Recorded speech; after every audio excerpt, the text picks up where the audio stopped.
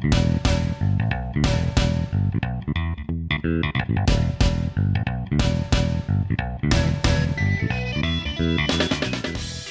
Brian, hey listeners, welcome to the 14th episode of The Goods, a film podcast. Hey Dan. Today we're going to be talking about 12 Monkeys, the 1995 sci-fi film by Terry Gilliam. Is that how you say it, or is it Gilliam? I think it's Gilliam. Okay, that's what I thought too. It's weird, you see all these names and all these words written out, and then you realize that there's a lot of them that you never actually say out loud until you try to say them out loud, and then you realize you don't know how to say it. Definitely. Anyways, last week we talked about a holiday special. It is Christmas season, I would say. We're just over 2 weeks away from Christmas. I was not able to come up with a holiday movie I was sufficiently excited to share with you, so I instead went the route of a very different movie. Oh, but I would argue that it is a Christmas film, Dan, because much of it unfolds in December 1996. Interesting. So are we now saying that anything that happens in December is Christmas themed? Oh, yeah. I mean, Edgar Allan Poe's The Raven happened in the bleak December, so I'm counting it. Oh, a Christmas poem. I didn't even think of that. I do think that it is a timely movie, though. I would even go so far as to say that 12 Monkeys, the 1995 film, is the ultimate movie about 2020. I'm going to elaborate on that in a bit. But first, welcome listeners. Have you had a good week, Brian? Yeah, pretty good. Ups and downs. But I'm glad to be doing this again. And if you've been watching our feed, the Pee-wee episode popped up. Definitely check that one out. That was a good time. Yeah, we had a lot of fun last week, and I think we're going to have some different kind of fun this week. So, shall we dive into the movie? Please. So, 12 Monkeys is based off of a short French film from 1962, I believe called La Jetée. Again, not sure how to say it. I haven't seen it. I've heard that plot-wise it's pretty similar. Thematically, it's very different. But I'd be interested to see that at some point, having seen 12 Monkeys now. Yeah, I'm really curious about it. And now that you say now, have you seen 12 Monkeys before? So I saw it actually just a couple weeks ago, and I revisited it to make my notes. I've only seen it recently for the first time. It was one that was one of my many holes in sci-fi and horror.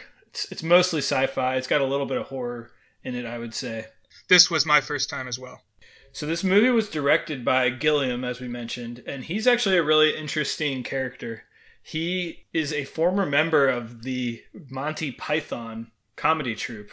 And after Monty Python broke up in the early 80s, he basically launched this new career as a screenwriter and then a director of these sort of bleak sci-fi, anti-modern life films that have almost universally gone on to become cult favorites. Yeah, he's got Brazil and Time Bandits, which is the only one I've seen previously, though this movie has definitely made me curious to check out others. He did Adventures of Baron Munchausen, a lot of movies that are well known for being pretty strange. A lot of wacky moments in these movies. Yeah, moments of surreality, for sure, and just kind of a warped vision of life. Well, I also learned that he's the only member of Monty Python born in America. So that was interesting. I didn't know. He later became a British citizen. I see here he renounced his American citizenship in 2006. So I'm not sure that we should be watching the film of a traitor, but I guess we did. It's all right. We'll balance it out with, I don't know, something super patriotic. I think the consensus is that Brazil is Gilliam's masterpiece. At least that's the critical consensus I've seen. I've never seen Brazil. But this is probably his most popular, although Brazil is also quite popular. So it definitely, I agree, has made me want to see others. And I'm going to hop into what actually happens in this movie. And get ready, because this is a time travel movie. So yeah, it's a very plotty movie. I will try to keep this succinct enough that it doesn't become too rote. Brian, please feel free to chime in with commentary. But yeah, we'll see. We'll see how long this takes to get through this. It's a fun one. That's right. So, The movie opens, we have a title card with a transcript of a man in 1990 claiming that a virus will force humans off the face of the earth sometime in 1997, will kill 5 billion people, and, quote, once again the animals will rule the world. And this is supposedly a schizophrenic who made this prediction back in 1990. Yes, and this is another movie, just like Step Brothers, which begins with an epigraph. So then it jumps to where we see a young boy at an airport witnessing a scene, an event of a man getting gunned down and a woman kind of coming after the shot man in grief, comforting him and cradling him as he dies. And this is a vision that we will repeatedly see throughout the film, gradually with more details and with more familiar faces in the vision. But the very first scene we see is this vision for the first time. Then we flash cut to James Cole, played by Bruce Willis, waking up in an industrial prison in 2035 and being informed by his cellmate that he has been selected as a volunteer. So just to paint a picture here, this set is wild. It's like a claw machine combined with, I don't know, like a gerbil cage. There's just all these little nested cells, and when they choose a volunteer, this arm comes down and pulls them out of their little receptacle. It's like the little green men in Toy Story. That's exactly what it's like. I hadn't thought about that till now. But the same thing where they're kind of dangling inhumanly and just being pulled up by this godlike machine. Yeah, it's bizarre. And before James gets brought up there, he and his cellmate, the one who woke him up, speculate about what it means to be a volunteer. What do they do, and how come they never seem to return? We don't get an answer to this, although they have their ideas, before we see Bruce Willis now getting ready to be doing whatever a volunteer is going to do. He gets sprayed down and put into a hazmat suit and detoxified before he is kind of launched upward into what we recognize as a city sewer, like kind of the lower levels of this city in this sort of post-apocalyptic world. I have to say that this hazmat suit is incredible too. I just kept getting more and more struck by how visually arresting all the production design is in this movie. Because this hazmat suit has all these different pieces, and there's clear plastic pieces, and then there's these opaque, like, rivet pieces that stick it all together. And then there's, like, Christmas lights on the inside, so parts of it are lit up. And it's bigger than it seems like it needs to be, so he's like a bubble boy. Very interesting to look at. Agreed. There's so much of it, especially in 2035, that is just fascinating bit of visual design. Once James is out of the sewer, he collects insects. He's got this kind of little kit, like a specimen, almost like in WALL-E when Eve is going around searching for things. And he finds various bugs, puts them in this thing, and as he's going around, he sees several odd things. First of all, he sees various large live animals roaming around outside in the snow, including notably a lion and a grizzly bear. And these are both actual real live animals on camera, or at least they seem to be. When I first saw this a couple weeks ago, this resulted in a great exchange between you and me, where I told you that I'm in on any movie or a show where they have a real life grizzly bear on screen. Bears are just awesome. I love bears.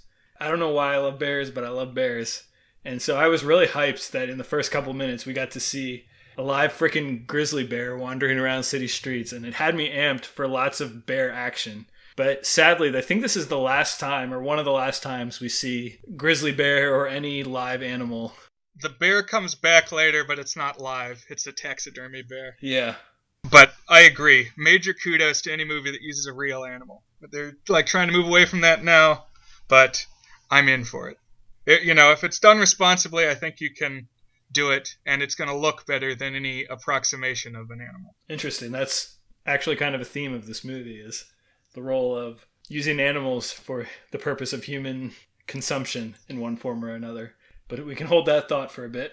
One other thing that James sees is this red bit of graffiti with 12 monkeys written under it. And the graffiti is like this kind of red. It almost looks like one of the monkeys that kind of hang together, like from a Toy Story, or when I was a kid, they had those. Yeah, they come out of a barrel of monkeys. That's definitely what I was thinking too. It has the kind of curly Q arms. Exactly. One interesting thing, like repeatedly, we've talked about the visuals. I noticed that there's like frequently these weird shadows in the background that are kind of sinusoidal, the same way that these monkeys' arms are.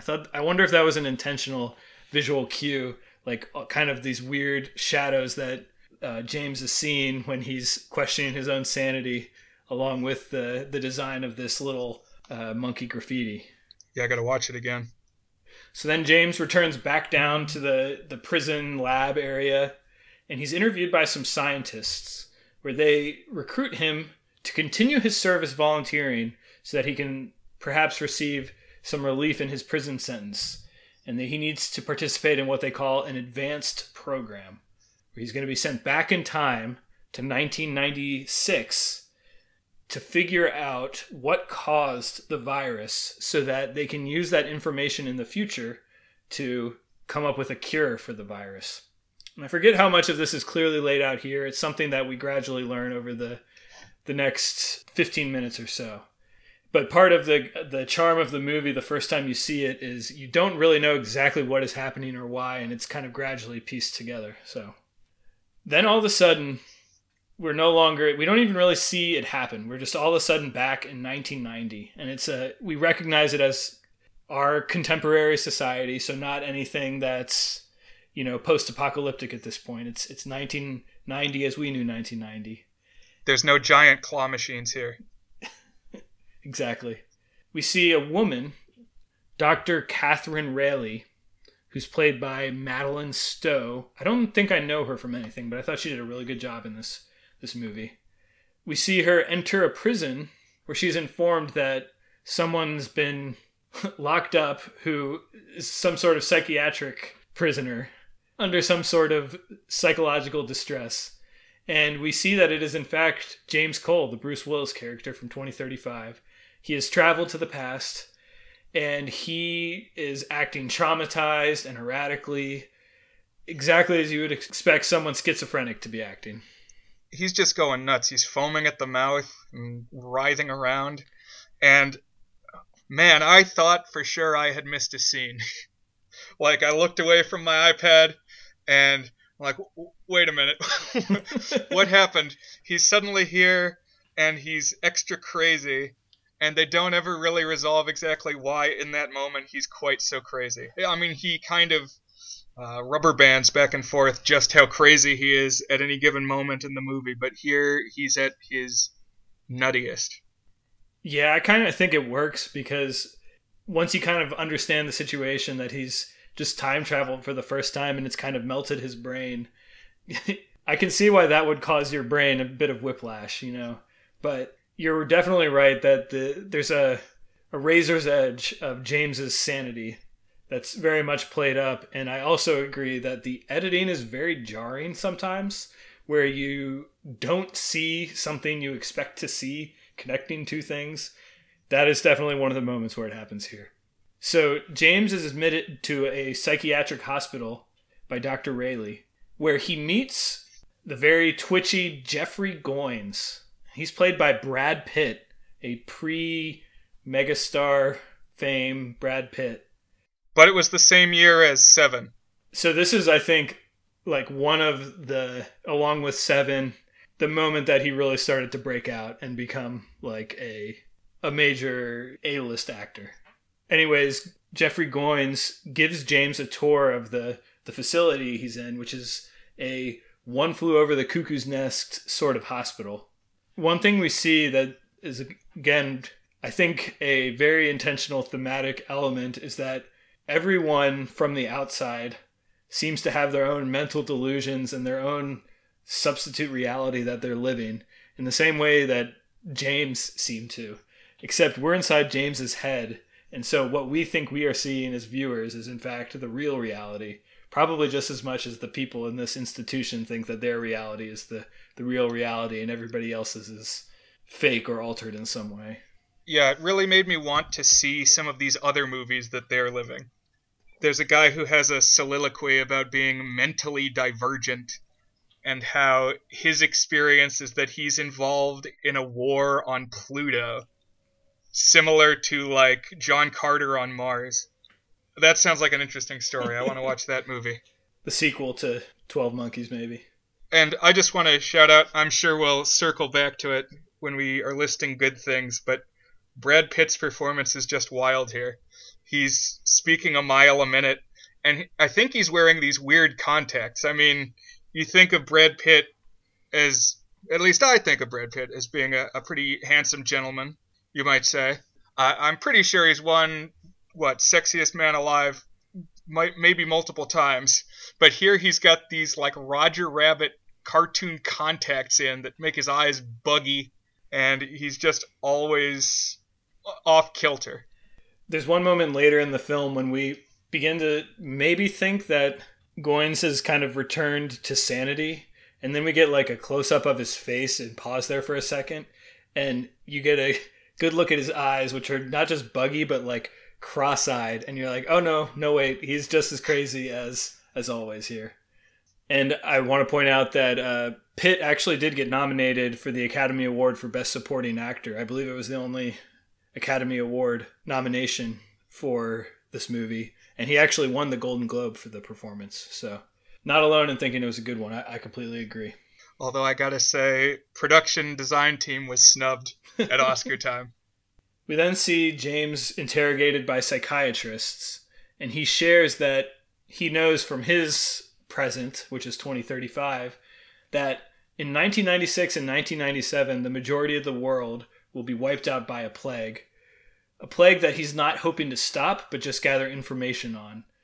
In particular, he's trying to learn more about the Army of the 12 Monkeys, which I think we can at this point connect to that bit of graffiti we saw.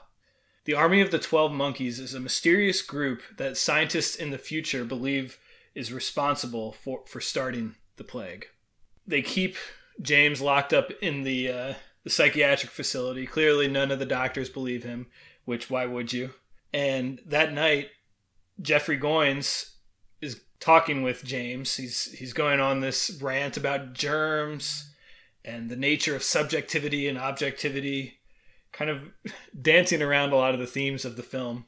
And he makes an offer to help James escape. At this moment, Brad Pitt seems especially Tyler Durden-y.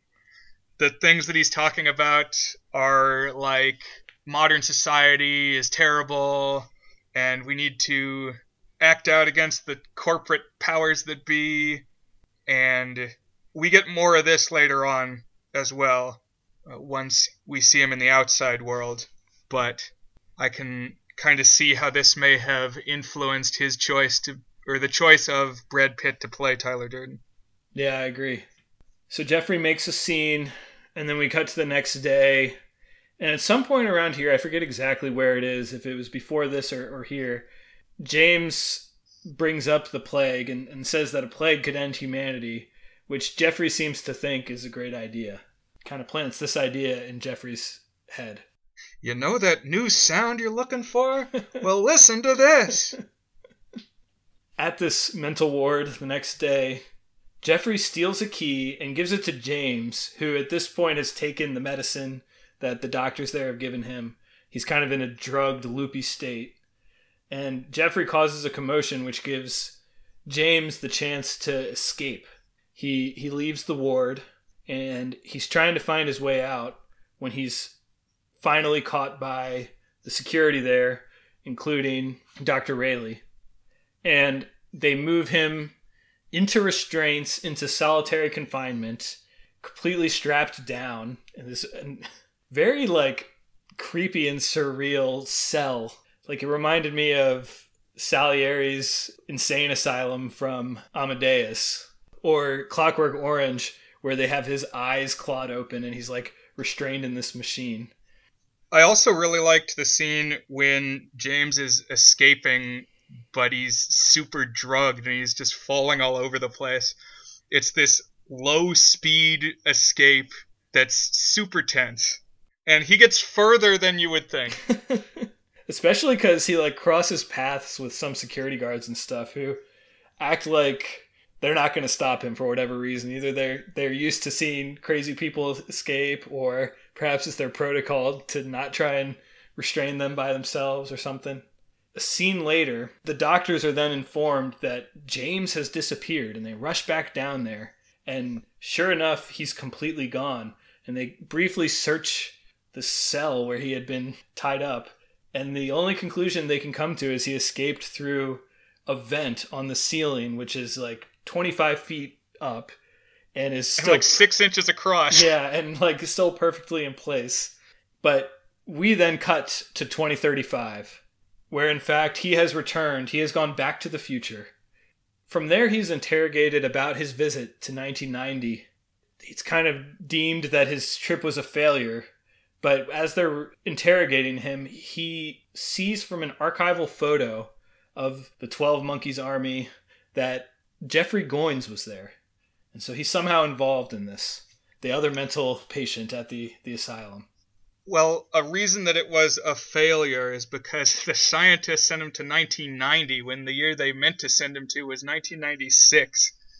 So obviously this process is a little haphazard. The fact that this process is haphazard is very much highlighted shortly thereafter when they agree to send him back to let him try again. And they say, all right, this time we're going to get it exactly right. You're going to be right in 1996. And they shoot him back in time. This time we actually see the process, the machine he goes through. It's another bit of cool visual design. But they send him back, and not only is he not in 1996, he's somehow now in the middle of a battle of World War I. He pulled a Snoopy. Oddly, here he sees Jose, who was his original cellmate back in 2035, and he's shot in the leg before he kind of time hops again. And all of a sudden now he's back in 1996. Well, actually, at this moment, we don't know that he's returned to 1996, I don't think. What we see is Dr. Rayleigh giving a speech. She's in Baltimore. She's giving a speech about this concept called the Cassandra complex, which basically comes from Greek mythology, the figure Cassandra, who was cursed that she would speak true prophecies but would always be deemed crazy.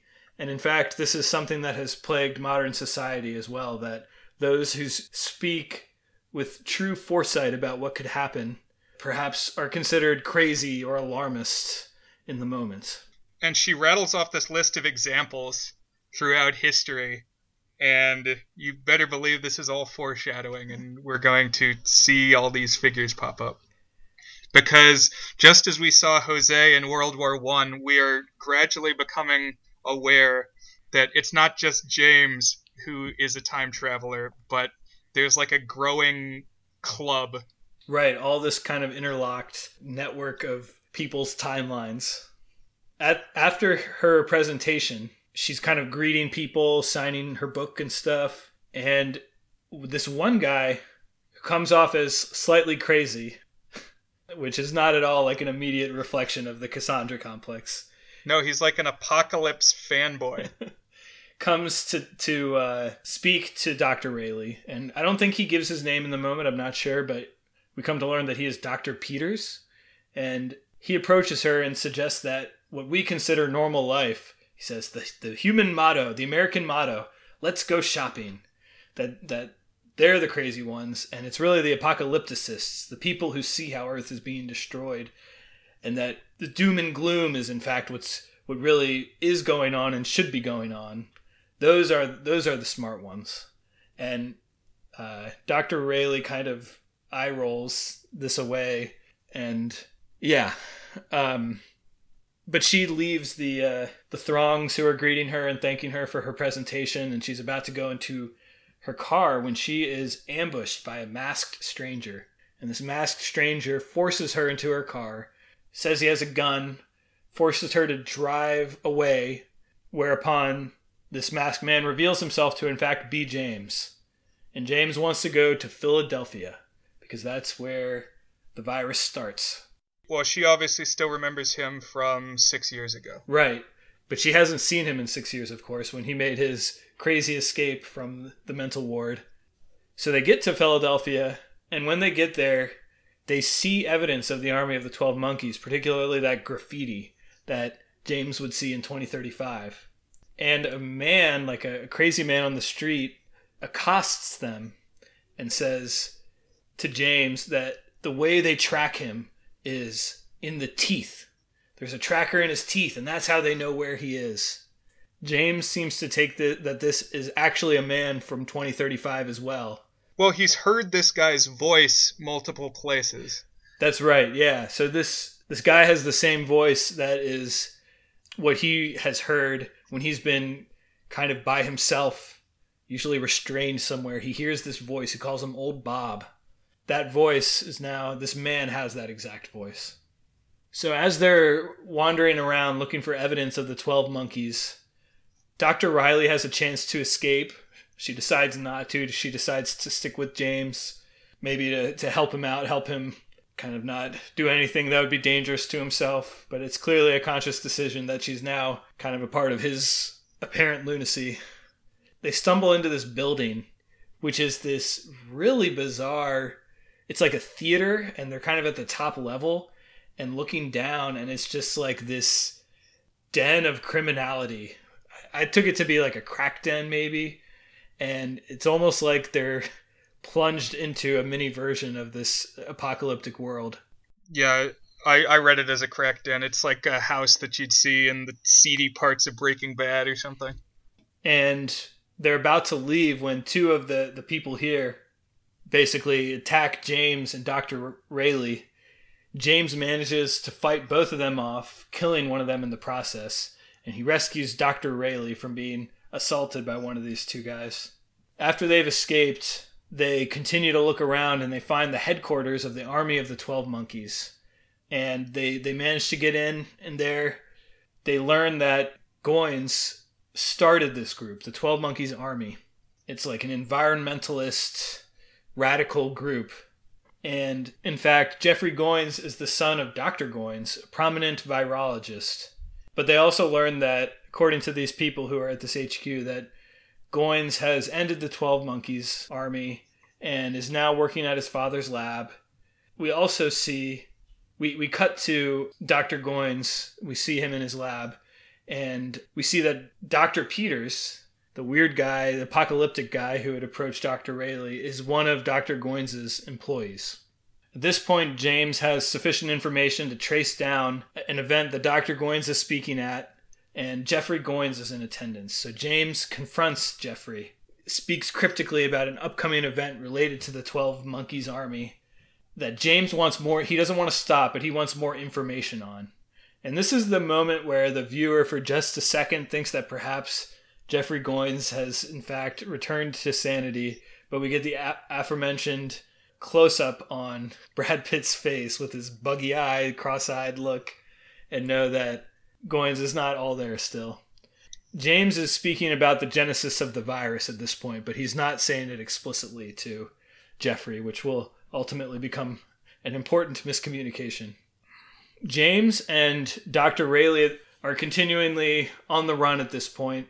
And so at one point while they're on the run here, they hear a news story about a boy who disappeared down a well, which James immediately remembers as something that has happened in the past and says, oh, the boy's faking it. He's just hiding in a barn.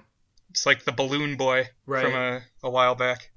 But of course it's getting like beat by beat, minute by minute news coverage, and at this point the people of 1996 don't know that the boy is faking it. Right, exactly. So it's like that James knows what's going to happen in the future. And the cops who now are aware that Dr. Rayleigh has disappeared are tracking down Dr. Rayleigh and James. And we get a little bit of a fake out where it looks like James might be killing Dr. Riley, and then we see a news report that a body was found. But then shortly thereafter, we see that James hasn't killed Dr. Rayleigh. He's just locked her in a trunk. But alas, the cops are still on his tail. And they finally corner him and Dr. Rayleigh. And Dr. Rayleigh's telling James to turn himself in. James goes into this creek And Dr. Rayleigh looks away, and then when she looks back, he's gone again. He's completely disappeared. We cut then back to 2035. James has once again returned to the future. He awakes to one of the more bizarre moments of the entire film, with the scientists and doctors from 2035 singing Blueberry Hill, which is a song that James and Dr. Rayleigh had heard while they were on the road, along with What a Wonderful World. And James had gotten all teary-eyed at Blueberry Hill, while meanwhile Dr. Rayleigh had been like panicking at why is this guy having like an emotional reaction to this 1950s song. And then we see all these scientists from 2035 singing it to him. It's just a very surreal moment. It's also shot with like this weird painting in the background. I don't know if that moment struck you. I love this moment, and the scientists in general. Yeah. They have a surreal tone, certainly, and very comical in amidst all the sinister things in the future world. I don't know, it felt like a Devo music video or something. Just this twisted vision of the future that makes you laugh at the same time you feel seriously threatened by everything. That's a good comparison. My comparison was David Lynch, how he can like make these seemingly sweet things seem very dark and strange and foreboding, and also make these very sinister things seem kind of just rote and normal. I don't know. Also, it pops up in a couple different scenes. I don't know specifically when, but a lot of the scenes where James is talking to this panel of scientists, they're communicating with him through this television sphere that it's shaped kind of like the torture droid in Star Wars, like it's this big hovering robot ball, but it has little tiny TV screens all over it, and like each one is an individual eyeball, and it's talking to him. And this thing was mind-blowing. Yeah, it's definitely something. Back in 1996, we see Dr. Rayleigh begin to believe that James had been telling the truth, that maybe he wasn't quite as crazy as she initially thought. First, James's take on what would happen with the boy in the well, that it was a fake and he was just in the barn, comes exactly true. Second, she gets a bizarre report that the bullet that had been in James's leg, which at one point she had actually extracted and nursed, was really a World War I bullet, like an authentic bullet from the 1910s. And at that moment, something clicks for her. So she had frequently said that she thought she recognized James from somewhere, thought she had maybe met him in the past. And then she sees a picture from World War I of one of the people who was in the Cassandra complex speech, who I think we're supposed to recognize as Jose. But in the corner of this picture is James, very clearly Bruce Willis. And for her, at that moment, it clicks that James actually was telling the truth about time travel, or at least that's her vision of reality at that point. And back in 2035, James convinces the scientists to send him back to 1996. And when he gets back, he immediately finds Dr. Rayleigh, who has kind of gone searching back in Philadelphia for James, thinking that he'll come back to try and fight off the 12 monkey army. They reconnect. She spray paints something that James had seen in pictures in the future, and they evade the cops. And just before this, actually, Dr. Rayleigh had seen the man with the voice that James had been hearing, but he pretends to not know what's happening at all. And again, it's another moment where we're forced to the razor's edge of insanity versus being a prophet. Together, Dr. Riley and James, they sneak away from the cops into a hotel. And in the hotel, they are mistaken as a prostitute and her client. They go up to a room where Dr. Rayleigh confesses to believing now that James is in fact a time traveler, even though he's starting to go the other way. He's starting to think that maybe he's just having visions about everything. Maybe he's actually insane. But their reflections are interrupted when a pimp breaks down the door because it's his territory and she shouldn't be there. They both escape, and James takes the pimp's knife and cuts out his front teeth. So now we know he can't be tracked because, again, he believes that the front teeth is where they have the tracking devices from the future. This seemed like a very spur-of-the-moment decision. I gotta say, this affected me. I was not a fan of the pulled teeth. I don't think you could do that, at least not that fast. But now Bruce Willis has got blood streaming down him, as does the woman, because the pimp backhanded her, so she's got blood streaming from her nose. Yeah, they're making a hasty getaway as they're bleeding profusely. We also see Jeffrey Goins, Brad Pitt's character at this point. It turns out that he has in fact not gone straight. He's still running the army of the 12 monkeys, and he kidnaps his father, the virologist, as they begin to perpetrate their plan, which we have no reason to believe is anything other than what James suspects, which is that it's the releasing of the virus. At this point, Rayleigh and James are making their getaway, and they stop to hide out at a movie theater, and Rayleigh says, "Blend in," to James Cole, while James has obviously just removed all his front teeth, and still they're both covered in blood, and they're here in the middle of this crowd on the street corner, and she says, "Blend in." Yeah, they both have blood streaming out of their faces. Maybe kind of hard to blend in at that point. At the movie theater, though, they get disguises. James gets a mustache and a wig. Dr. Rayleigh dyes her hair, gets a new outfit, and they plot that they're going to go to the airport, they're going to fly away to Key West, and that'll be their way of avoiding the cops. And then from there, they'll kind of figure out what to do. And so the next morning, we see that the outcome of the 12 Monkeys plot. And we learned that it was not, in fact, to spread a virus, but it was to free animals from the zoo onto the streets of Philadelphia. We get all these shots of live animals escaping. More real animals. There's a gorilla. Exactly. I loved it. Yeah, it's great.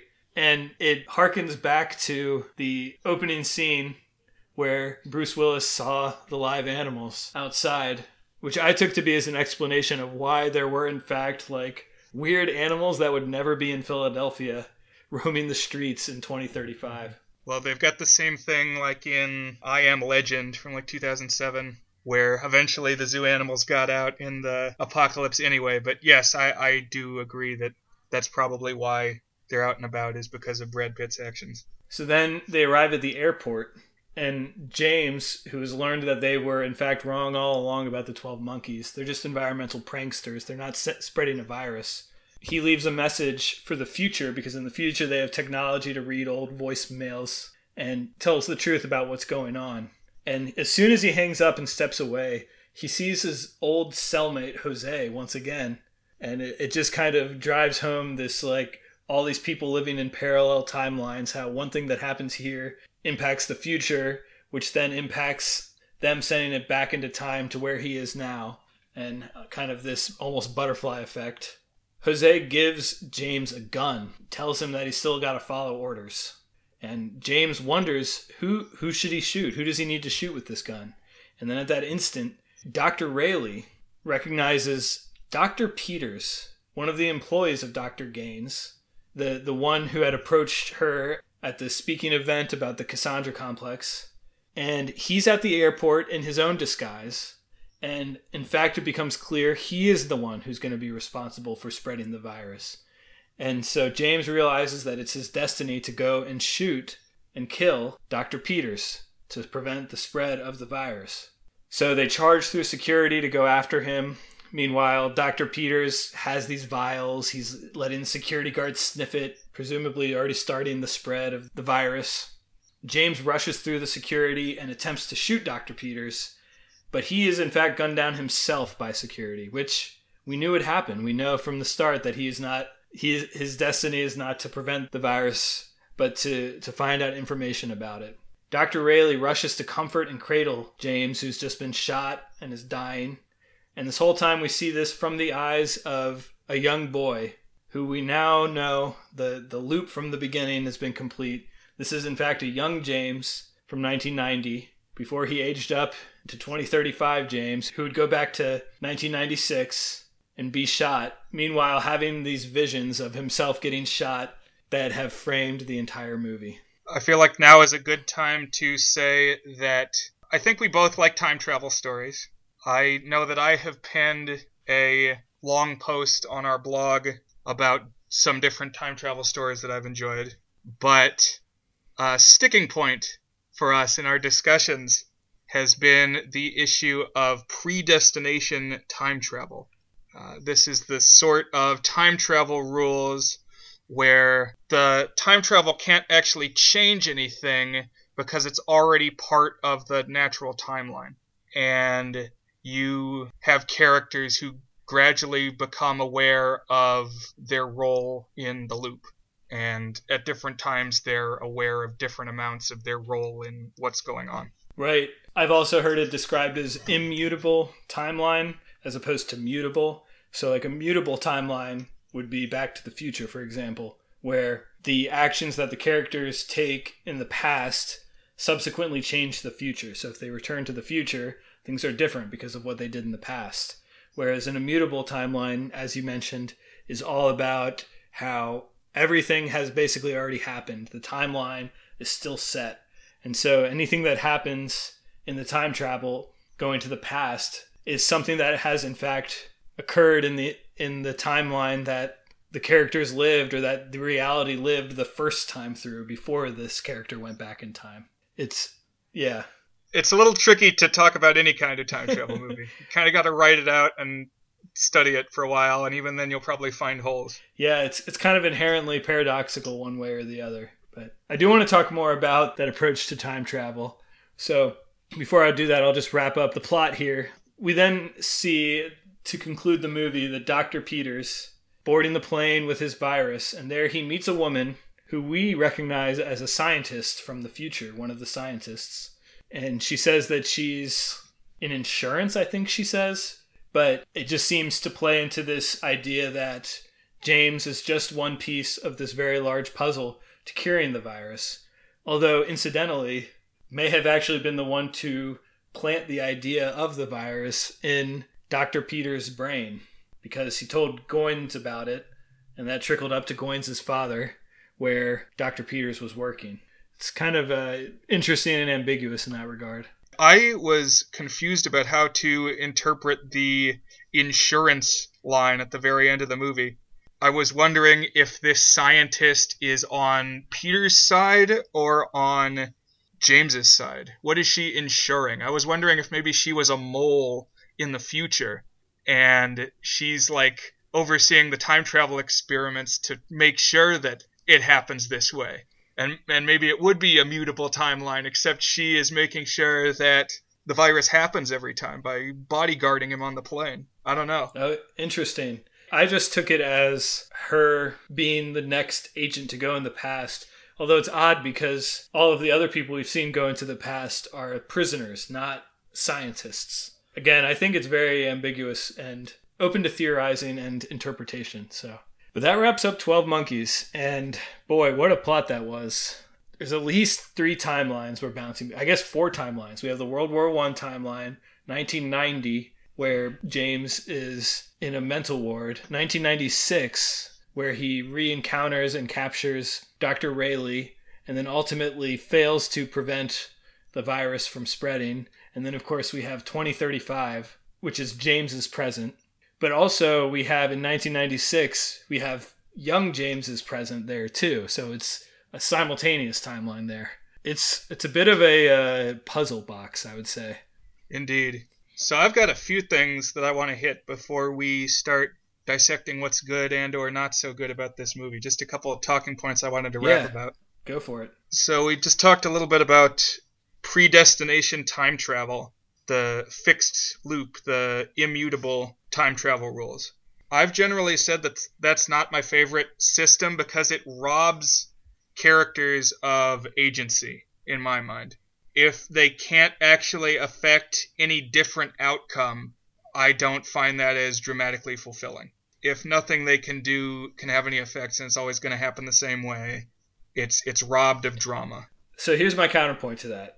To some extent, any story is already a predestination story because we are watching something that is already filmed or reading text that has already been printed. We as consumers of the media don't have actual agency. It's true that the characters within the narrative of it do, but to me it's just another mechanism of revealing that drama to the consumer, to the reader, to the viewer. So the artistry and drama of a Predestination timeline, a immutable timeline to time travel, is all about a different sort of drama than having the characters be our own surrogates and having them have agency or not agency, because then it's as much about revealing how it all went down, like how these things are connected.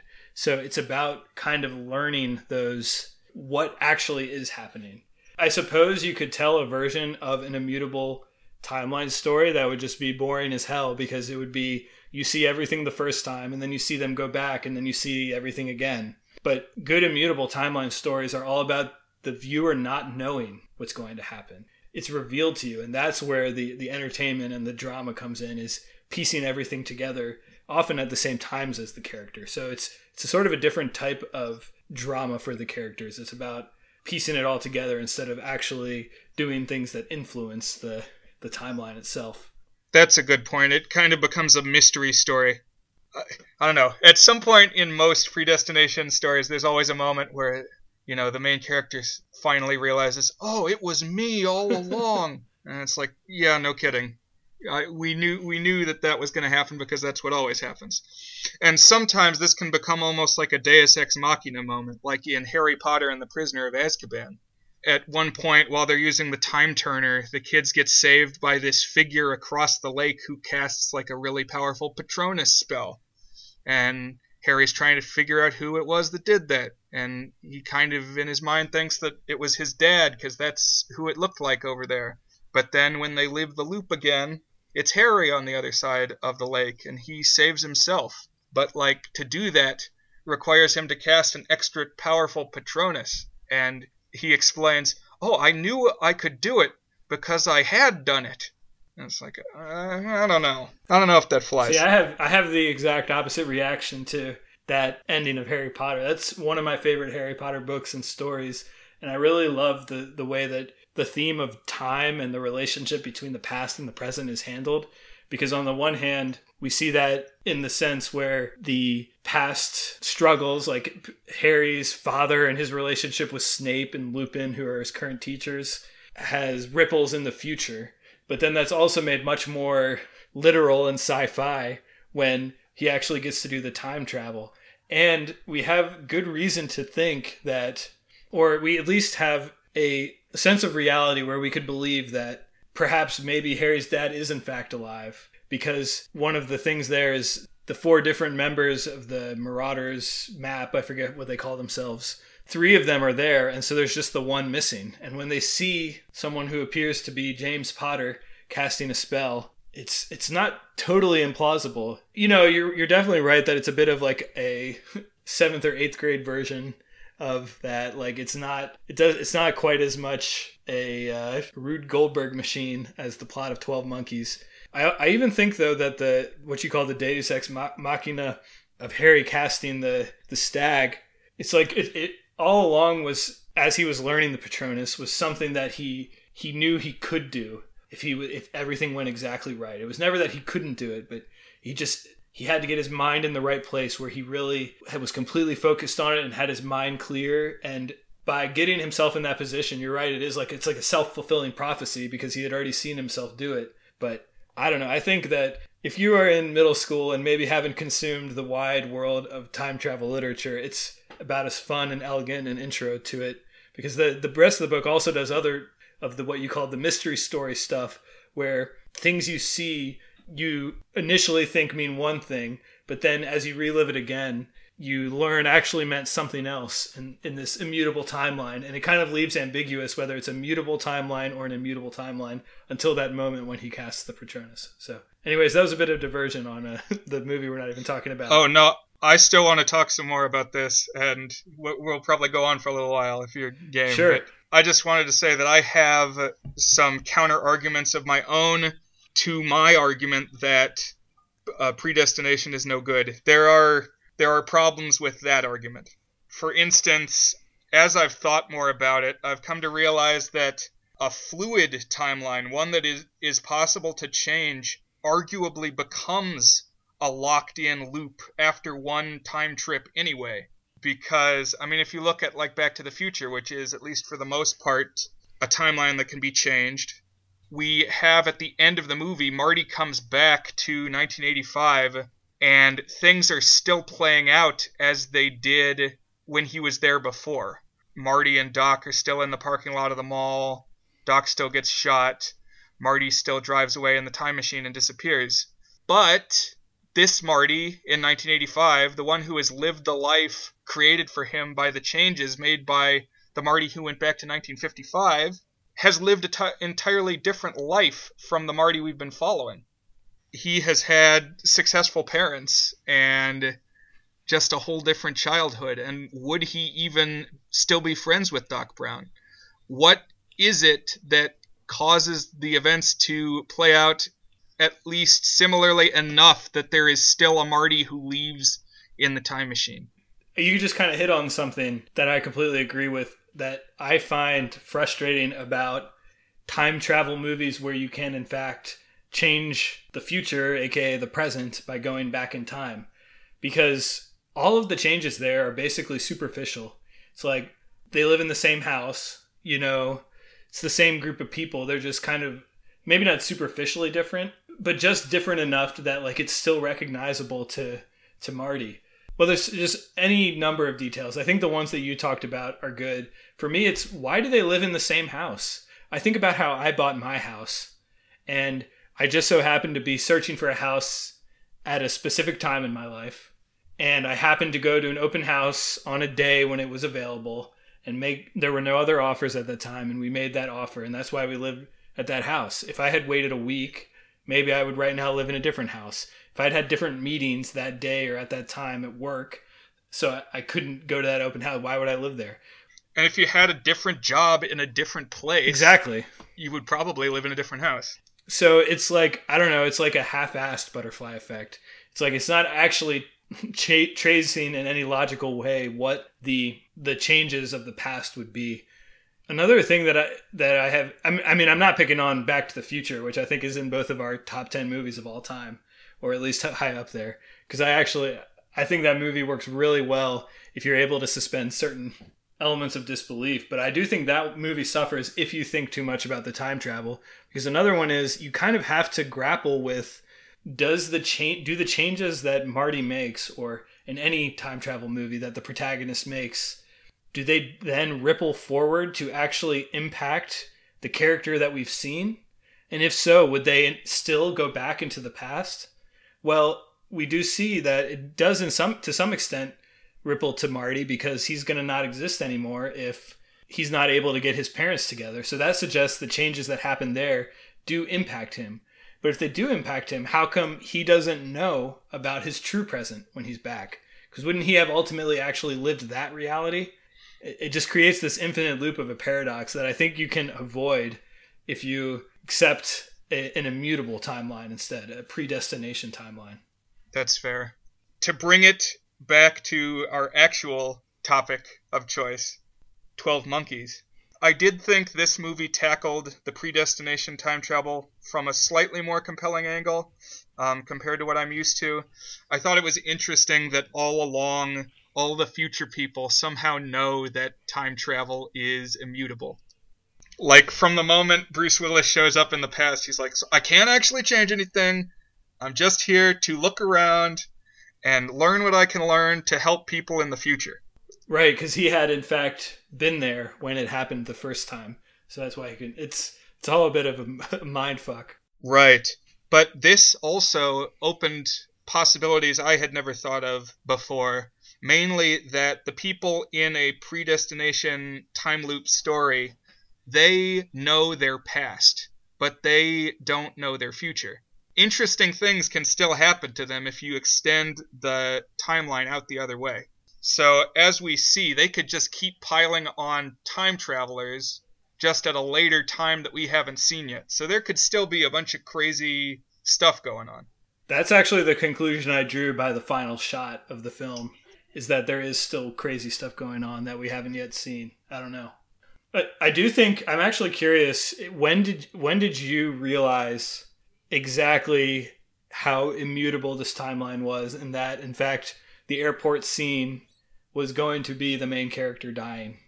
Well, I knew going in that this was a Predestination time travel movie, so that wasn't a surprise to me. But as far as the scene that we keep seeing, that's going to be what kills Bruce Willis. I didn't know that was what was going to kill Bruce Willis. I knew that he would be there, one of the figures, whether it be the guy with the gun. I guess he did have a gun, but he was the one who got shot. Also, we keep seeing this dream, and like they might have used a couple different actors or something. Like the dream looks different every time he has it, and it may just be that we see more of the actors and see clearer face shots because they don't want to give away right away that it is Bruce Willis. I knew he was going to be involved. I didn't necessarily know that was what was going to kill him, but I knew that was what we were leading to, was that confrontation. Right. Yeah, I would say the moment that I knew exactly what it was going to be, I agree with you. I knew it was going to be kind of a crux of the story. I figured it was. But the moment I kind of suspected that the person we saw being killed was Bruce Willis was when they were starting to put on their disguises. And I was like, oh, that's why the guy who died wasn't bald. It's because Bruce Willis is wearing a disguise. And that's why her hair color is different. And she's wearing a dress is because she's putting on this disguise. So that's when it kind of came together for me. But yeah, I don't know.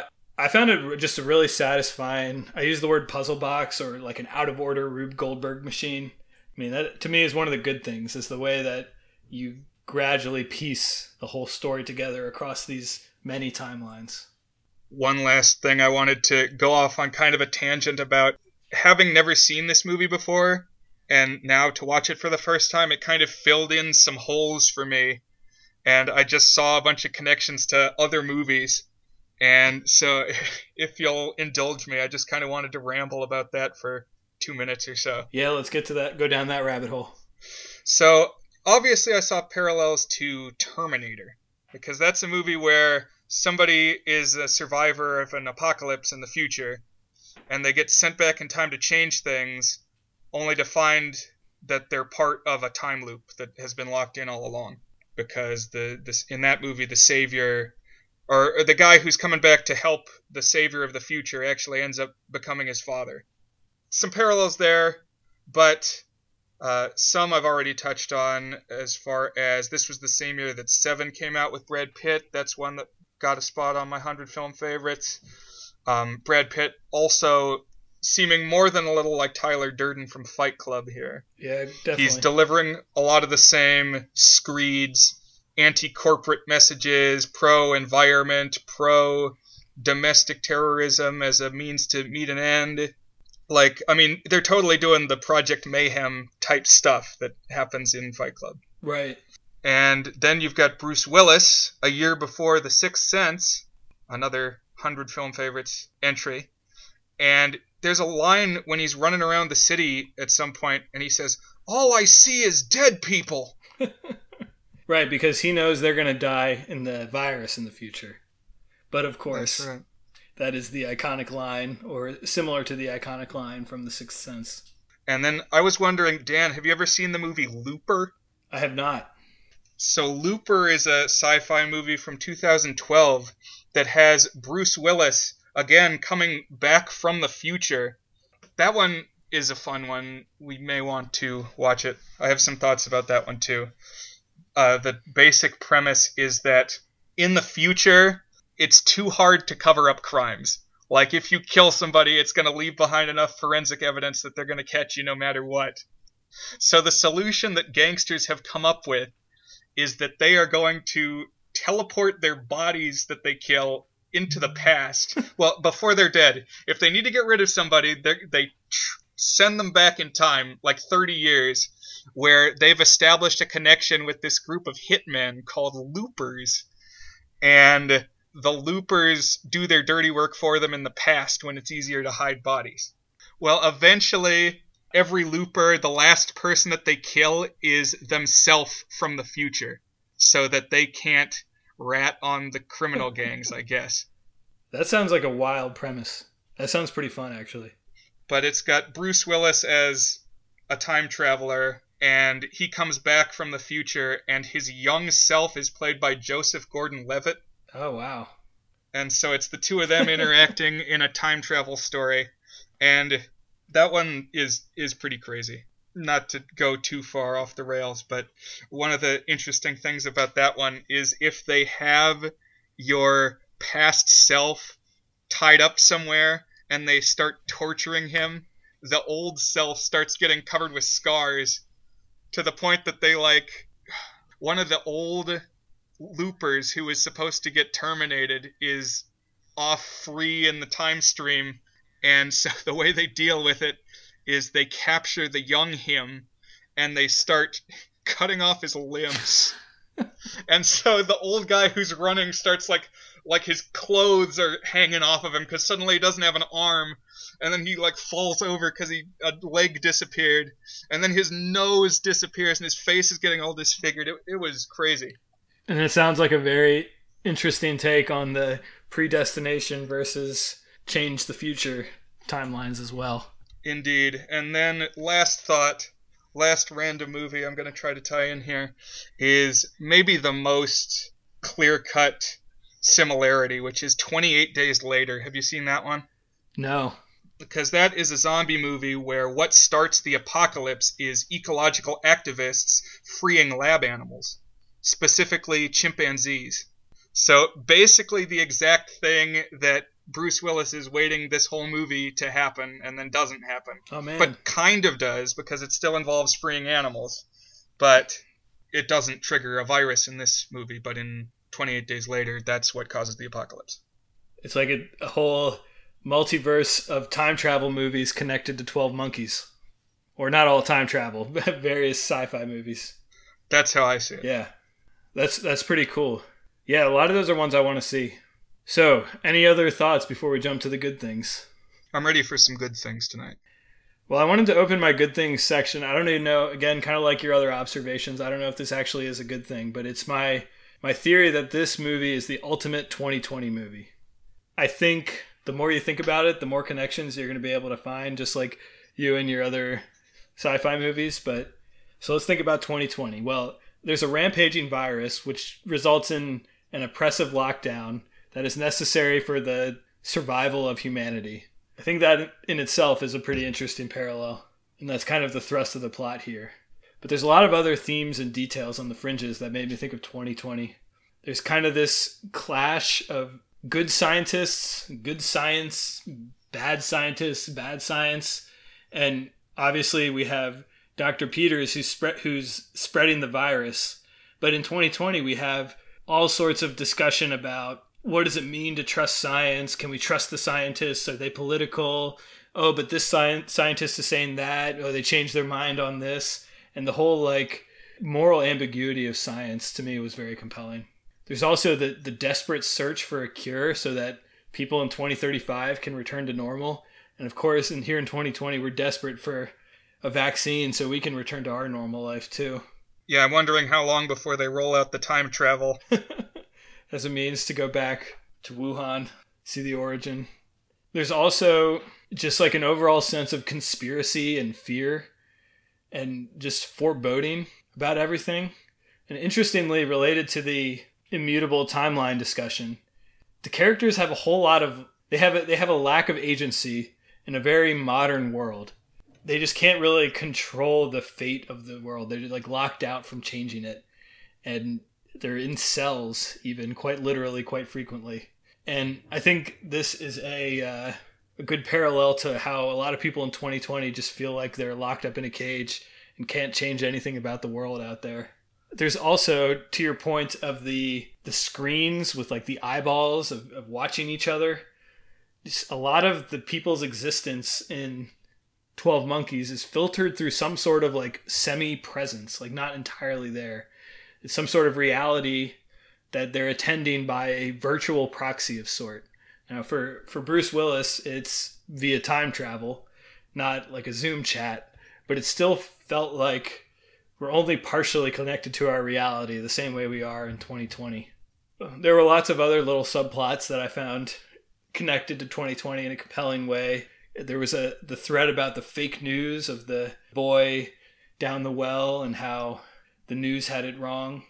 There was cities run amok with chaos, when they get into the crack den, And there's a whole lot of like cops and security guards being the oppressors of progress and safety. Like at the end, when Bruce Willis is trying to chase down the guy who spreads the virus, he gets shot by security and police who are ostensibly there to protect people when in fact they do the exact opposite, which is very much a theme of 2020, I would say. So the more I thought about it, I'm sure I could think about it more and find even more, but this movie just kind of haunted me as a film of the present, even though we're actually not quite equidistant between 1996 and 2035. You know, we're somewhere in between. I agree, though. It did feel timely, more so than I expected. Even like the outbreak day when everybody's at the airport, when Bruce Willis is like, oh, I remember this. The death started a week later. I think he says it's like December 7th or something. It was like within a few days of when we both watched the movie. Yeah, and it's, I think, parallels our experience in 2020, how we all kind of remember the last couple days before everything got locked down. And they're kind of like contained in carbonite in our brain about the last vestiges of reality before everything went bad, when everything went dark. Oh, man. I feel you on that one. Just by chance, I shaved completely on March 11th. Oh, end of an era. That's right. And then I've trimmed it. I trimmed it at day 200 of lockdown, but I've still got my beard from day one. So that's my overarching theory. This is the 2020 movie. That's one of the reasons I wanted to talk about it. Also, as you pointed out, happens in December, so it must be a Christmas movie. So we got that going. And we've got prophets, issues of prophets in the media to kind of throw back to network too. Oh, good call, yeah. For me, another good thing, we've already talked a lot about it, so I'm not going to go into it anymore, but I just overall, I can't think of a better example of making the timeline where you just put one piece together at a time in time travel stories. Like this one to me is the most Rube Goldbergian plot there is, and I really loved it. It's just fun to watch and piece it all together. And it's cool to see details that interlock in the different timelines. Like you see one bit of graffiti in 2035, but also in 1990, but then also 1996. And you see this statue here and there, and you know that this thing is there because this happened at the same time that this happened there. And you see more and more of those in the movie. I definitely noticed even more this second time as I went through it to take notes than I did the first time I watched it a couple weeks ago. Another thing that you mentioned, and I want to expand on a little, is the visuals and the information and style communicated via just visual design is really impressive. You talked about the way the future looks, and I completely agree with that. Another thing I wanted to call out is there's a lot of use of visual motifs throughout the film. You see monkeys playing a lot of different roles. Obviously, they're the army of the 12 monkeys, but a monkey is also involved in the rescue of the boy. It almost feels like Bruce Willis is himself just a monkey, like being sent into some other worldly place to collect information, the same way that the monkey is sent down the well.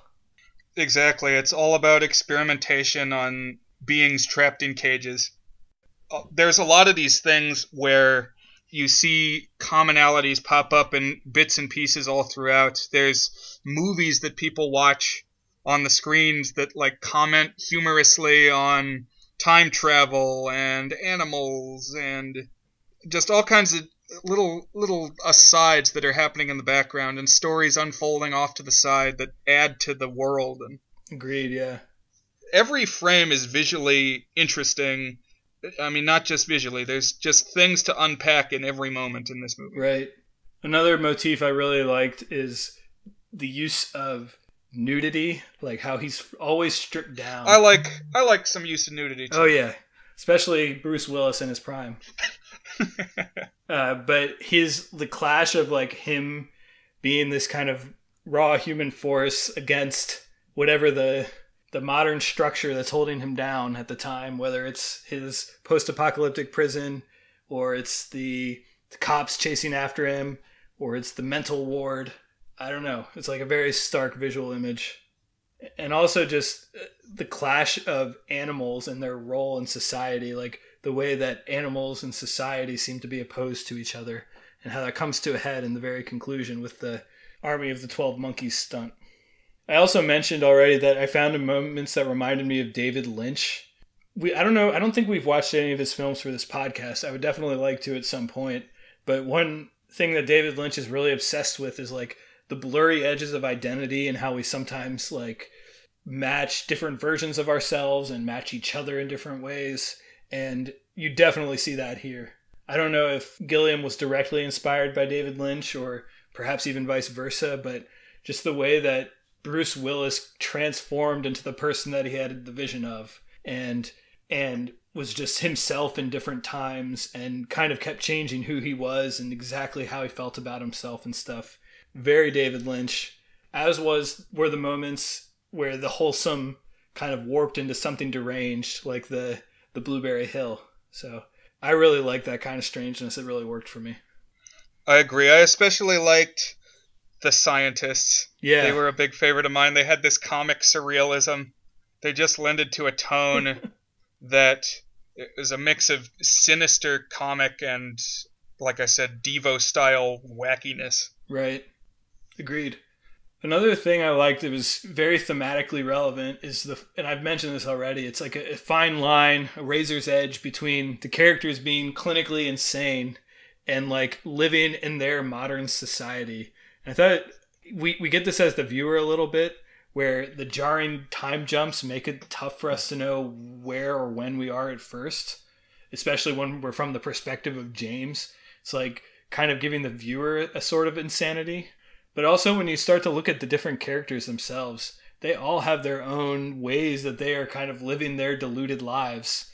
In some way, it almost seems like ostensibly the crazy character, the central character, Bruce Willis, is maybe the most buttoned down and sane.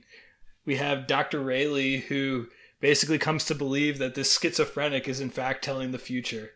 I mean, we as viewers believe that too, but if you think about it from an outside perspective, that's pretty insane. We have Brad Pitt, who's clearly mentally unstable. Jeffrey Gaines, he has this crazy plot to let animals loose in the city of Philadelphia. He has these crazy ideas about what it means to live in a modern society. And I think at one point he says his dad is God or something like that. I can't remember. Yeah, I was surprised that his father actually turned out to be somebody with, I guess, enough influence to spring him from the asylum at some point. Or, I don't know, he may have been on a brief program like a McMurphy type thing, or I wasn't really sure. But yes, and then definitely Brad Pitt is deranged in this film. And we have Dr. Peters, who is crazy in his own way because he believes that the way to save the Earth is to kill 90% of the human population, or however much. I don't know.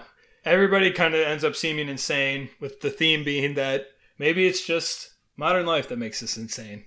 It also is interesting to see Brad Pitt character occasionally jump into like his crazed predator mode. Is that Bruce Willis? Yeah. Sorry, what did I say? Brad Pitt? I think you might have said Brad Pitt. Yeah, Bruce Willis. That is James. There's a couple of moments where it seems like he's about to maybe be a physical or sexual predator towards Dr. Rayleigh, and how he also, is so quick to attack people and violently kill them even. Just really interesting character development in line with the themes. So on that note, I actually think the acting in general is really fantastic. I didn't have any weak points on the acting. I thought everybody fit their role perfectly. I think Brad Pitt is the standout in terms of just like energy, but I liked everyone. I liked Bruce Willis, Madeline Stowe as Dr. Rayleigh. Christopher Plummer has a fairly small role as Brad Pitt's dad. Yeah, I agree. Strong performances across the board. There are a lot of people giving realistic performances of very surrealistic actions. The things they have to do are pretty out there, and they carry it well. The last thing on my list that I wanted to praise is I really enjoyed James's character development throughout the movie, and particularly the gradual unfolding of his relationship with Dr. Rayleigh and how they eventually come on the same wavelength, and how it does blossom as romantic a little bit, but mostly it's just like these two characters converging on a reality eventually. And it's like gives us a character to latch onto. I liked it. One more other movie parallel to point out. Bruce Willis's last name of his character in this movie is Cole, Cole. and that's the name of the boy in The Sixth Sense. Oh, man. Wild. Some good things I wanted to shout out beyond what's been said so far. I just really can't say enough about the visual design of this movie. Everything is interesting to look at. I would really like to have been able to walk around one of these sets, especially the stuff set in the future, because there's all these crazy gadgets, and it just has a vibe that I haven't really seen in a movie before, and makes me really interested to check out some of these other Gilliam films that I've heard about being visually compelling, like Baron Munchausen and Brazil, and now I definitely want to check them out. The TV sphere, I really, really dug that. I want to get a screen capture and make it the desktop of my computer. And I also just appreciated the big variety of settings we get to see in this movie. We have an act that takes place in an asylum, the scenes in the future in the dungeons, and a Breaking Bad style crack den, and surprise, you get a scene of World War I where they're in the French trenches. And then there's even a country club where Goyne Sr. is making his speech, and we see the appearance of seemingly buttoned down Brad Pitt, but he still has the crazy eyes. It's like they didn't hold themselves back in terms of the locations they were going to depict in this movie. If they thought it would suit the story, they were going to trek down that location and make it a reality. One thing I wanted to shout out, actually, is I think it's cool that the movie was actually shot in Baltimore and Philadelphia. It's not just a soundstage. It's they actually went to those cities, so it adds to the immersion, I suppose. Man, real cities, real animals. That's the way to make a movie. This is a movie, of course, is the epitome of realism. I also appreciated the haphazard nature of the time travel and how people are always voiping in and out all over the place to the point that they're spotting each other and becoming like a secret society. They're giving each other the high sign. One that we haven't even talked about, he gets mentioned in Rayleigh's rally. She talks about this guy who popped up in the Middle Ages and was talking about the plague, and she's like, and the people thought he might have been talking about the Black Plague. But you actually see him as a street corner preacher in 1996, not seemingly doing anything related to the mission, but he sees Bruce Willis. He's like, oh, hey. Wow. Oh, I didn't make that connection. That's good. He's reading the same spiel that she quotes in her book, where it's like, and the fires came down from on high. That's good, yeah. He's word for word, he's saying the same thing, and then he gives some greeting to Bruce Willis, who may not even put it together himself. Did you have any other good things, or are you ready to switch to not so good things? I am ready to dive into the darker side. So let's talk about a couple of not so good things in this film. I actually don't have too many, to be honest. I really like this movie. One question I kind of wanted to ask myself and get an answer on as I watched this time is the plot too much of a puzzle? Would it be described as confusing for the sake of confusing and just too clever for its own good? And also, is it perhaps anticlimactic to learn that the 12 monkeys are not in fact the source of this great conspiracy, but are just pranksters? Those were some questions I asked myself as I was watching. I didn't really get a good answer. I've still really enjoyed it. I don't think it's too much of a puzzle. I like the movie that makes me think exactly this amount. I think if it tried to get me to think too much more, I might not like it. But for me, the fact that it was able to pull off that puzzle while still being immensely entertaining was a huge success in its favor. So I ultimately don't regard the complexity of its plot as a not so good thing, although I can see why people would complain that, oh, that's just too confusing and too weird of a movie. I don't know. I don't have that many ill things to say about this film either. When Dan presented this movie, he kind of set it up as one we might fight over. At least that's the way I perceived it. Based on our previous discussion of time travel structures in movies. And I actually, maybe partially because of that setup, I ended up enjoying it quite a bit more than I expected. I lowered the expectations for you. That's right. I had my guard up, and I was disarmed. I was charmed. Although I will say one shortcoming for me is I was still not completely satisfied by the ending. I don't know. Definitely you become aware that we're leading towards where we're going to experience that Bruce Willis scene. It's all going to come to a head there. And any time where just the big climax is telegraphed so much, I tend not to enjoy quite as much. Yeah, I kind of agree with that. I think it would have been cool if there had been one extra twist that we hadn't yet seen. Because there wasn't really. Like, we expected him to die, and then he died. So I don't know. Or at least I did as a viewer. Also, I've said it, but I am a little torn on how to interpret the scientist's line at the very end about working in insurance. But as we've talked about it, I've kind of come around on that way of ending the movie, because it does seem like it opens up some possibilities that the story is not over. I do think you raise a good point, though, there, that this movie strives so hard to, like, explain everything, like every action and its subsequent consequence, that the moments where it hints on things but doesn't actually get to pay off on it. So there is that one of the woman on the plane where you don't really know exactly what's going on with her. But the one that really bugged me was the voice that kept calling him Old Bob. We do see that matching the man on the street, but we don't really get explanations of how he was continually hearing that voice. And I was hoping that was going to have a little bit more of a clearer resolution than it did. Yeah, I thought he was going to find out somehow that was a time traveler, which is the conclusion he came to, but we don't hear that from anybody else. No other time travelers say that.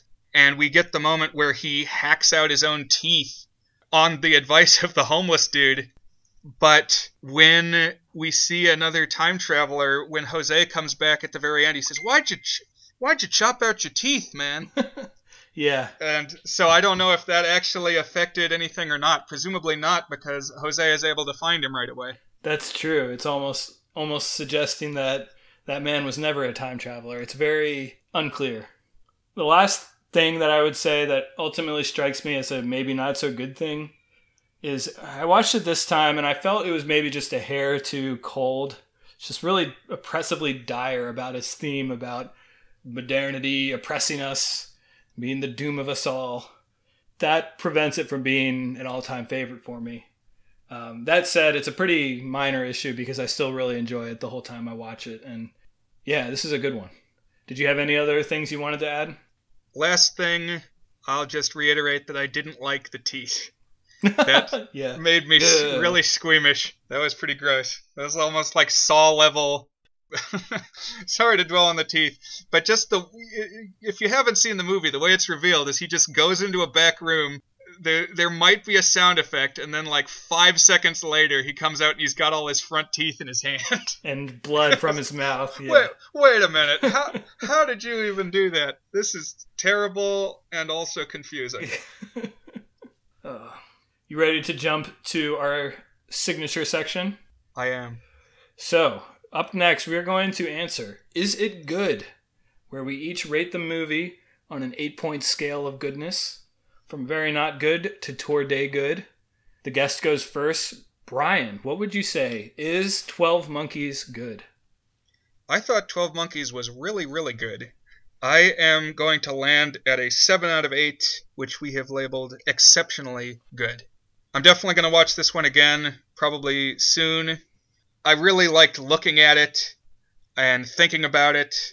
It was clear that a lot of craft went into this movie from everybody involved. The actors and the designers and the director, and just all the planning that went into putting things in the frame and picking out the movie clips and radio clips that you would see and hear. There's this moment where there's like a big, weird angel statue getting lifted by a crane, and it was after this is a pretty long movie, and this is pretty late into the movie, but it's like after 2 hours of just weirdness, we linger on this shot of a crane lifting a big, colorful angel statue. And I don't know what it was supposed to mean. It didn't seem to have any significance to the story, but I was glad it was there. I could be wrong. I think that angel might have been seen in 2035 when he is first a volunteer going around Philadelphia. I would totally believe it. It's also definitely like a symbolic element too. I don't know. There's probably a lot of ways you can break that one down. But yeah, there's lots of stuff like that. So then it comes to me. I flip-flopped about 5 times, and I think we're about to have our first ever in the Goods history. I'm going to give this a very good. I was on the fence between exceptionally good and very good. And the reason that this is a first is because the guest is giving it a higher score than the host, which I do not think has happened. Whoa, I hadn't even thought about that. I think you're right. We've had ties, but never the guest giving a higher score. I'm pretty sure. I felt myself just slightly separated from it from the coldness perspective, but I really admire and love the storytelling, the characters, the way it unfolds. So I'm kind of right on the fence of a 6 out of 8 or a 7 out of 8. And I'm just ultimately going to say 6 out of 8 this time. And so history is made. The guests liked the movie more than the host did. Yeah, thank you for the rec. But I do love this movie, and I am going to watch it again for sure myself. So, well, this has been fun. Now is when we're going to give some parting thoughts. Brian, is there anything you've been watching, doing, thinking about unrelated to this movie the past week? Well, the number one thing I want to share is I found out today that the McRib is back. So keep your eyes out at your local McDonald's because it's McRib season. What about you, Dan? What have you been experiencing the last couple days other than editing for our podcast? I've had a busy week, to be honest. Not too much has been on my mind. I wanted to share one movie I saw that was pretty fascinating. I don't know if I'll ever recommend it or if you've seen it, but I watched the documentary called Feels Good Man, which is about the meme cartoon character Pepe the Frog and the whole origin story of that. It was actually originated from a web cartoon from the late 90s or early 2000s and eventually morphed into this widespread meme that was then co-opted by the alt-right, racists, lots of people like that, and just kind of tracing that history, some of the weirder subcultures that have come out of Pepe the Frog, and lastly, the original artist's attempt to kind of regain control of his character and the image that he created so long ago after it's kind of spun out of control and into such dark places. So not a masterpiece, but very fascinating. And I would say it actually does verge into masterpiece territory when it's digging down into the weirder subcultures. How like there's this sort of trading card cryptocurrency called Rare Pepes, and this guy who drives around a Lamborghini. It was like stranger than fiction, man. It was pretty wild. So, whoa. I've heard a little bit about that one, but I've definitely have not seen it. It's worth a watch. I would probably give it a very good or a good on the scale. I enjoyed it a lot. Yeah, but that's all I got, you know. Go check out our good logo. It's been there for a week now. Oh, yes, it's sharp. I'm a fan. This was a concept I came up with in the early days when this was just going to be a couple entries on the blog. The guy with the shady trench coat with the film accoutrement tucked away. And Dan commissioned somebody on Fiverr or something, and it looks pretty good. It's slick, yeah. I think next up is an actual theme song for us, so we don't have to use Creative Commons generic music. But I like our current song, but I'm looking forward to having our own real theme song. So maybe in the next several months you will hear that from us. So Brian, what are you going to have us discuss next week? So this is something of a random pick. I've cycled through a couple different reasonings behind the films I've selected so far on our podcast. A lot of them have been movies that I have seen and enjoyed a lot and wanted to share. And then a couple have been ones that are kind of well regarded, but I had not seen. And I wanted to experience for the first time to kind of fill in a gap in my knowledge.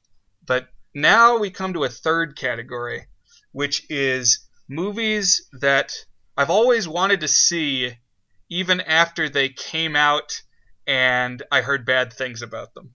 Like, the trailer intrigued me a lot, and then it came out and the reviews were bad, so I never made it out to the theater, and I have never rented it, but I've always wondered. With that said, I think my next pick ties in fairly well to 12 Monkeys because it is a love story that involves time travel, and it is called Kate and Leopold. Have you heard about this one at all? No, I am looking forward to it. It is a 2001 romantic comedy where Hugh Jackman plays a nobleman from the 1700s who comes to the present of presumably 2001 and falls in love with a modern woman. Cool. I'm a big Hugh Jackman fan, so pretty much just on that alone, I'm curious. Oh, time travel too.